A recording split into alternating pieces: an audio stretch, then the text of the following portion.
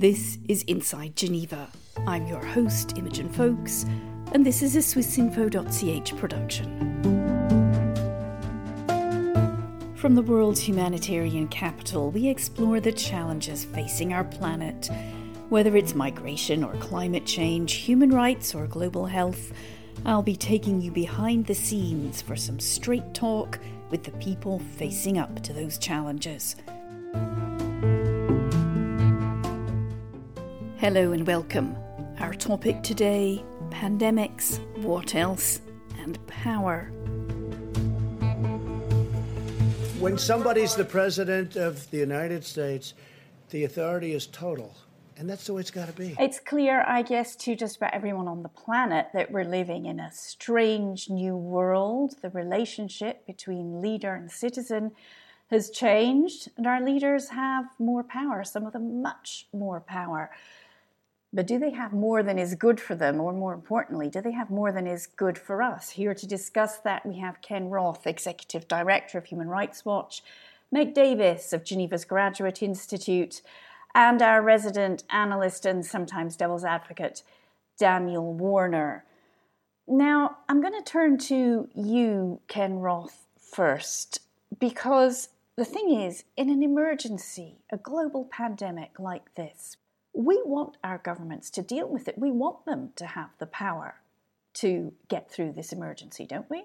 Absolutely. We rightfully look to governments to protect us. And it's important to recognize that international human rights law contemplates governments taking additional powers in times of crisis, so long as those powers are necessary and proportionate to meet the threat. And so, for example, nobody challenges the ability of governments to limit our travel, to enforce social distancing, things of that sort. But what we're also seeing is governments that are going beyond what's necessary and are actually seizing this moment as an opportunity to enhance their power, to silence their critics, to pursue their own political interests rather than the health of the public. And we see, overt power grabs in places like Hungary or Cambodia. We see governments responding with unnecessary brutality in places like the Philippines or Nigeria or Kenya. We see governments censoring critics as well as information about the pandemic if they feel that that kind of information will be embarrassing, even though the free flow of information is absolutely essential to meet a public health crisis of the sort. So, yes, we do contemplate enhanced governmental powers, but you need scrutiny too, because you can't trust governments, and governments, at least the more unsavory ones, the more autocratic ones, are taking this as a chance to pursue their own political interests rather than the health of the public. Meg Davis, let me ask you, because to begin with, of course, the virus was first reported in China, and there was a lot of kind of knee-jerk assumption, China, they can crack down easily, it's an autocratic government, they're not going to be transparent with the information. Yet when it spreads around the world, some of the most evolved democracies also have problems keeping their democracy and coping with this. Yeah, Imogen, I think one of the things we're really seeing here is this kind of the impact of chronic failure to invest in fulfilling the fundamental human right to health in many of our countries, whether you consider them to be evolved democracies or unevolved democracies or devolving democracies in some cases. The lack of investment in fundamental health services and ensuring universal access to healthcare for all is part of what has set us up for this crisis. And that's one thing that China, and I'm as critical as anyone about China, but one of the things they did very well is actually investing in health systems and ensuring that people who were tested were actually able to receive care.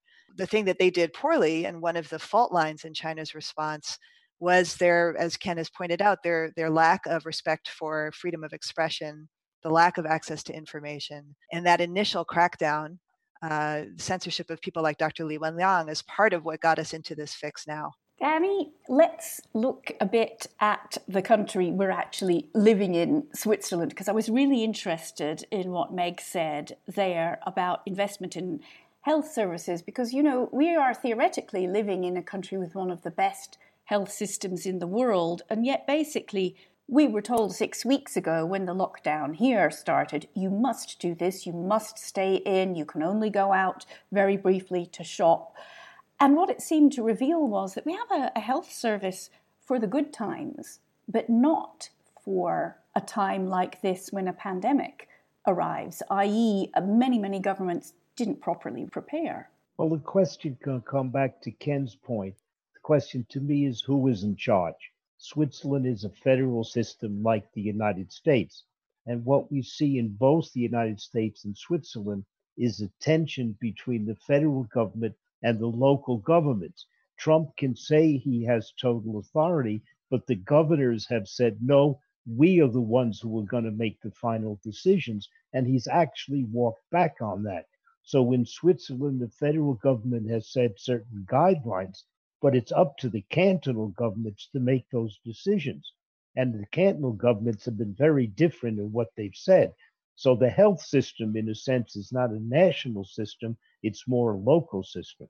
I found it interesting listening, actually, just staying in Switzerland, to the Swiss President Simonetta Sommaruga, who actually said at a press conference just a few days ago that her government didn't want to have these emergency powers. And she said, I'm glad that we're having these press conferences every day because we need the media to ask us questions. Is that the kind of statement, Ken Roth, that you'd like to be hearing from government leaders, or do you think it's more kind of eyewash? Well, with respect to the role of the media, absolutely. In other words, the only way to fight a virus like this, a pandemic, effectively is to have a clear flow of information from the ground to the public and a clear ability to critique the governmental response to the information as that becomes available. And so, the best public health strategy is one that is completely open and subject to scrutiny. By contrast, when you have governments that are most concerned with protecting themselves rather than their publics, you get, things like Thailand, where they say journalists can only report on the official press conference. They cannot speak to medical personnel in the field. Or Modi, who's trying to convince the Indian Supreme Court to say journalists have to clear anything they say before they publish. And of course, as Meg indicated, the disastrous illustration of that was in Wuhan, where the young doctors who tried to warn us in late December were suppressed for 3 weeks. Rather than heeded, they were censored. And there's a study at the University of Southampton that indicates that disastrous 3-week delay not only let the virus go global, that's why we have a global pandemic today, but if the government had actually been fighting the virus during those 3 weeks, the prevalence would have been 95% less than at the end of that period. So, it just shows that censorship kills. The best public health strategy is one that is open to journalistic scrutiny and the free flow of information. Yeah, I completely agree with Ken on this point. But I think, this really also points to the many ways in which health data is deeply political. And we think of health data as being neutral, as being something that's easily measured. But in fact, in many cases, health data is both hard to capture because people that we want to most know information about are often the most hidden. So it might be elderly, they might be undocumented migrants. So those are cases that we actually don't get data on because they're afraid to come forward or unable to come forward for one reason or another. And then also health data that makes leaders look bad can often be suppressed. So we have cases in many parts of the world where leaders are suppressing cases of reported cases of deaths linked to COVID because it makes them look bad. And this is also disastrous in terms of having a coordinated global response to the outbreak. Okay, I want to play you a couple of other clips. We started the program talking about pandemics and power, and are some leaders taking more than is good for us? It looks like in some maybe not unexpected quarters that is happening. Hungary has been under a state of emergency since early March because of the coronavirus. That has been extended with no time limits. I will not hesitate. My orders are shoot them dead. We are ready for you. So we heard there in Hungary, Viktor Orban giving himself indefinite emergency powers. We heard a pretty chilling warning from Philippines President Duterte about what might happen to people who break the curfew. Now, there is a concern, Ken, at Human Rights Watch, this has been expressed, that if leaders take these powers, and we see that in Hungary, they may never give them back. That's absolutely the case in some countries. And Viktor Orban, the Hungarian prime minister, illustrates that in the sense that he has given himself essentially dictatorial powers. He can rule now by decree without parliamentary oversight, and he can postpone elections indefinitely unless the parliament, which his party controls, says you need to have elections. So this is a dictatorship. And the big question there is, what will the European Union do about that? Will they continue to generously subsidize this power grab, or will they use the power of the purse to press Orban to move back? This is all worrying, though, because you see variations of this around the world, but autocrats are not looking out for the public. They look out for themselves. And so here at a moment of crisis, at a moment when they should be saying, what do we need to do to protect people? They're saying, aha, this is a chance to take more power for myself, to deliberately stymie any efforts by the opposition to criticize or to challenge us. We're going to cement an autocracy for the long term. So you see that kind of opportunism, and that's why it's absolutely essential for programs like this and for journalists overall to be fighting back, to highlight these points, and to really generate pressure for it to stop. But Danny, I expect for your average person in the street, they're not going to be too worried at this point about power grabs. They're just going to be thinking, I need to get through this. I need my government to support me to get through this. I need to be able to go back to work. They can do what they like for the time being. Well, not being overly political scientist, it's interesting that Ken mentioned the EU, because in times of crisis, we see people becoming very nationalist. But what about internationalist? And I use two examples. One is Ken's example of the EU, but the second would be the World Health Organization. We talked about data. Isn't it the WHO, which should have used all the data from all the countries? We should be looking to them. And here's an example of autocratic creep when Trump says, I'm going to defund them now for a period of time. So in a period of pandemic, why do we become so nationalist when the pandemic is pandemic and we should look for some kind of international response? Meg, what do you think about that? Because one of the reasons we're seeing a bit of a split, maybe, although there were cracks already in the whole multilateral approach to this pandemic, is that the WHO, which would be the multilateral kind of leader, if you like, here, is perceived to have been too friendly to China. All my sympathies go to the WHO, though I've often been critical of their silence on issues around human rights and gender, and their lack of resourcing of work in that area. But in this case, I think they were in a tough spot because China was the place where we first saw the outbreak.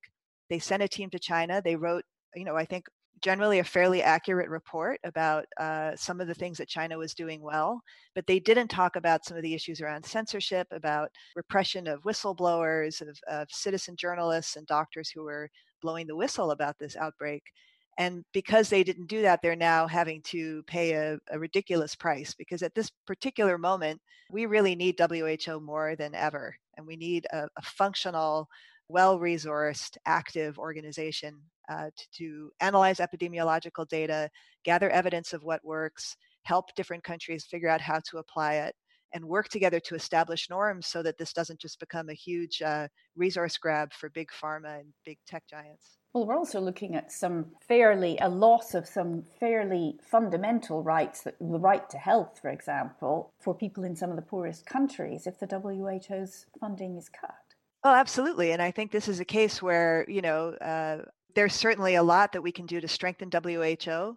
That's not something you do in the middle of a crisis. Ken Ross, do you think the WHO should have been critical of China from the get-go, or was the policy to keep them sweet to get as much information as possible? I think we have to recognize that the WHO's access to information in China has been very limited. It only gets official information. And while there's a broad effort to collect information from a variety of sources, not just governmental ones, that has not succeeded in China. So the WHO is running blind. They just take the propaganda, the selective data that the Chinese authorities give them. So where I fault the WHO is for not being clear about that, for being overly effusive. So that's a problem. That said, I agree with Meg. Now is not the time to defund the WHO. And we should be clear what's going on here. Just as Xi Jinping is doing everything he can to prevent anybody from looking at that 3-week delay that his censorship of the Wuhan whistleblowers caused, so Trump is doing everything he can to deflect attention from the 2-week delay where he dawdled rather than taking the warnings from the WHO and others that he had to act expeditiously to fight the coronavirus. And there was a separate study showing that 90% of the deaths in the United States so far are attributable to that 2-week delay. So, Trump is using WHO as a scapegoat. He is saying, let's change the subject. Let's attack somebody else so people don't look at what I did wrong. That's what's going on. But it is true, Ken, that China has now updated the number of deaths from the virus. So there has been some progress on that. Yeah, I mean, obviously, months later, and who knows whether that's true. In other words, still to this day, when journalists try to go to Wuhan, they get arrested. When they try to talk to people independently, they get followed and the potential witnesses are intimidated away. So there is zero independent information coming out right now through any kind of journalistic channel. You can still go to social media. There are other ways to find out what's going on, but the government is doing everything it can to this day to prevent independent scrutiny of its response to the coronavirus. I agree. And I just want to come in and say that I think one of the things that's scary about that is we're talking about the current epidemic and, generals are always trying to fight the previous battle. We're not ready now to deal with the next outbreak that's going to happen. And if that comes from China, will that information come to light or will it be suppressed again? That brings me neatly on to our next element of this program about pandemics and power. And that is, what do we do to prevent a pandemic like this? Do we have to give up some of our own personal privacy, our data protection? Now, have a listen to this advertisement from Singapore. Play your part in fighting COVID-19 with just 2 simple steps.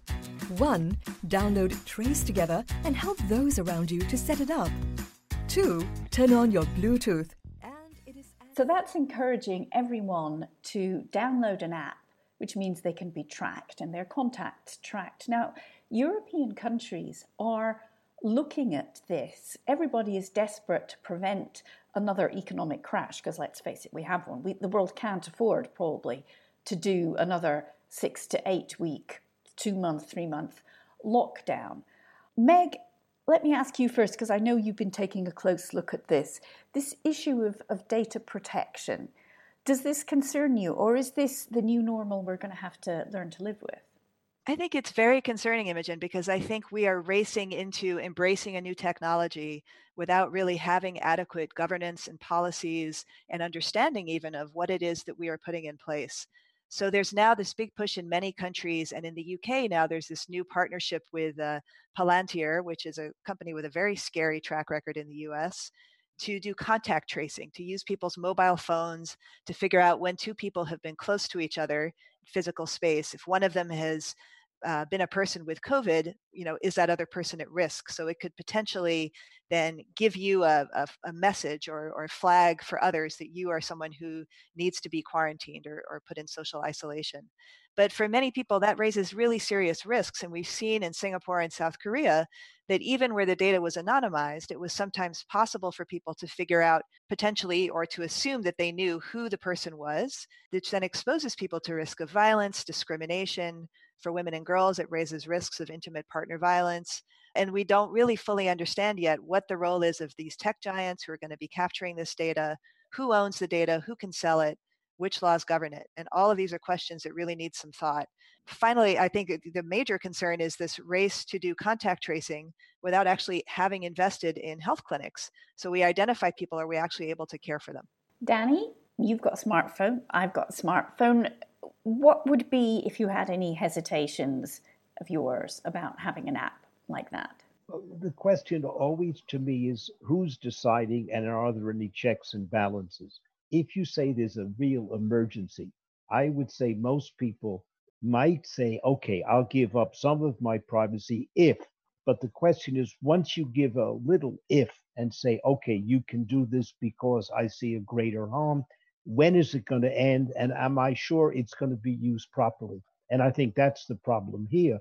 And if, as Meg said, it's going to lead to a certain form of following us, knowing this stuff about us, selling our information, then maybe we have to say it's not worth it. So those are the kinds of ethical decisions that people are going to have to make. Ken Roth, what's Human Rights Watch's position on this? Yeah, I mean, our view is that these apps are not going to work unless people see them as protecting their privacy as much as possible. Because it requires people to download the apps, it requires people to take their phones with them, it requires cooperation. And so you just won't get that cooperation if people feel that this is just an effort to grab their data rather than do what's absolutely necessary to protect them. And so, I mean, Meg mentioned South Korea. That epitomizes the wrong approach. There, they collected people's location data, every place you went, and then they broadcast that if you were found to have been infected. And so, people's private liaisons were revealed. People's private lives were revealed. Location data is incredibly intrusive.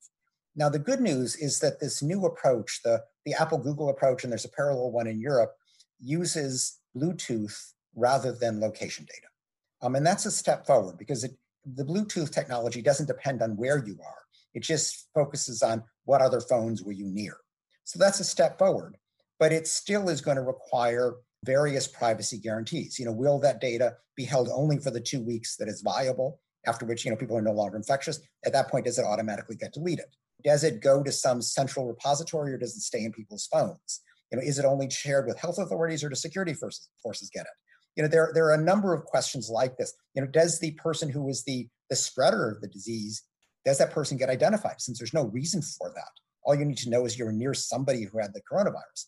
But if these privacy protections are in place, yes, people will use the app. If they're not, they will not cooperate. Let's just go back to Danny's point. He was saying what his hesitancy would be to have an app like that. And he was saying, like, how far does it go? How long will this last? And one of the things I've heard from human rights organizations is that if we look back historically, say, to the war on terror, powers are taken, intrusions are made into people's lives, tracking and bugging of phones and so on. And these powers are then used in a much broader way than was originally intended.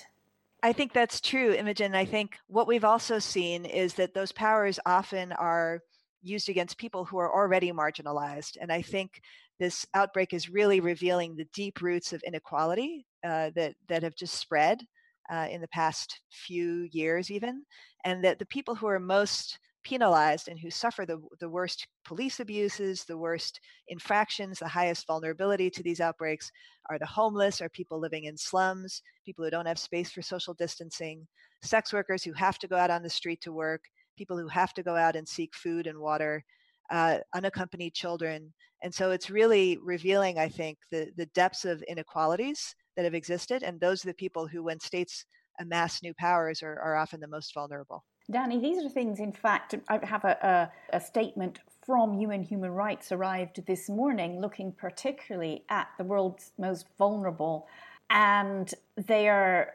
difficulties in a pandemic like this. So the homeless people, so people in care homes, so people, in fact, in prisons. The ICRC is trying to draw attention to that. How do you social distance in a prison in, for example, the Philippines? And yet, because we're all so focused on what's going on our own patch, these groups are in danger of being neglected. Oh, I think of people in refugee camps, and I'm thinking of the potential of what can happen in these refugee camps, which are overwhelmed now as far as health is concerned, and what's going to happen there. But I come back to my point about nationalism. We're all worried about number one, and that's us for the moment. And the ability to think about people in refugee camps, people who are vulnerable, I think is going to be very, very difficult. And therefore, the moment of kind of deglobalization, instead of looking out for a larger world, technology and otherwise, I think people are going to turn much more inward. And I think there are going to be the real problems as we get out of this. We are, as ever, almost at the end of the program. It goes by very, very quickly. I have one last question, though, for all of you. I'm going to start with Ken Roth from Human Rights Watch. It's up to us, isn't it, I guess, to make sure that our governments stay democratic, don't move towards autocracy, don't get too used to the powers which, as somebody from the WHO said, we have gifted them for the time of this pandemic, but no further. I sadly see many parallels between the coronavirus pandemic and the terrorist attack of September 11, 2001. In each case, people were afraid. legitimately so, and they asked their governments to protect them. In each case, governments overreached, and it was very difficult to roll back that overreach. So if you look just at the United States, we still have Guantanamo. The Bush CIA torturers still have never been prosecuted. We still have targeted killings by drones, and we still have this huge surveillance program that was begun with 9/11 and only marginally cut back. We, at least today, have that lesson of the past.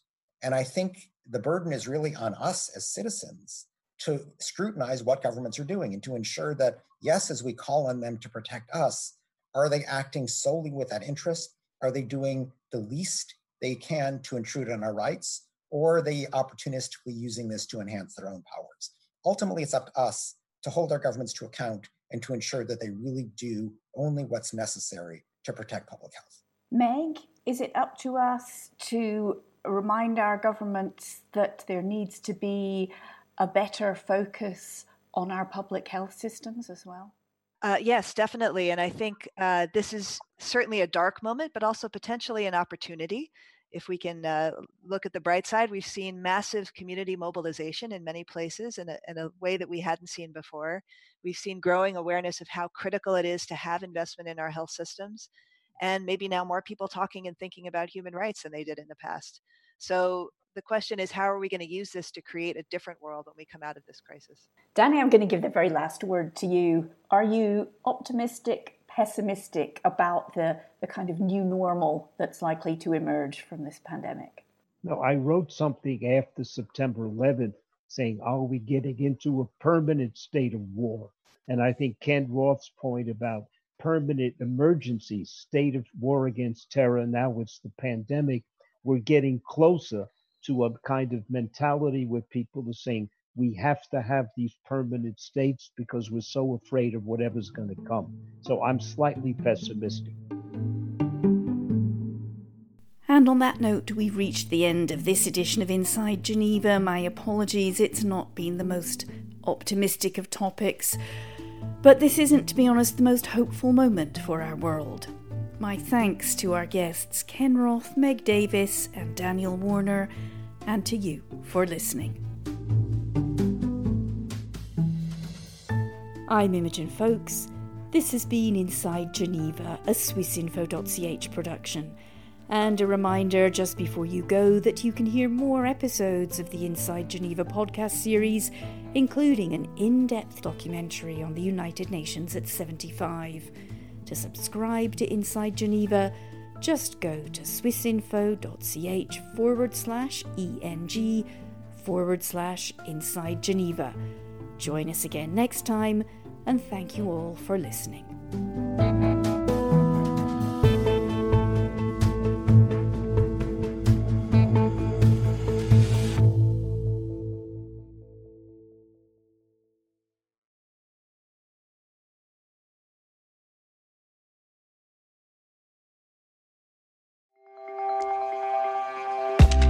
Discover science and innovation in Switzerland with the Swiss Connection podcast.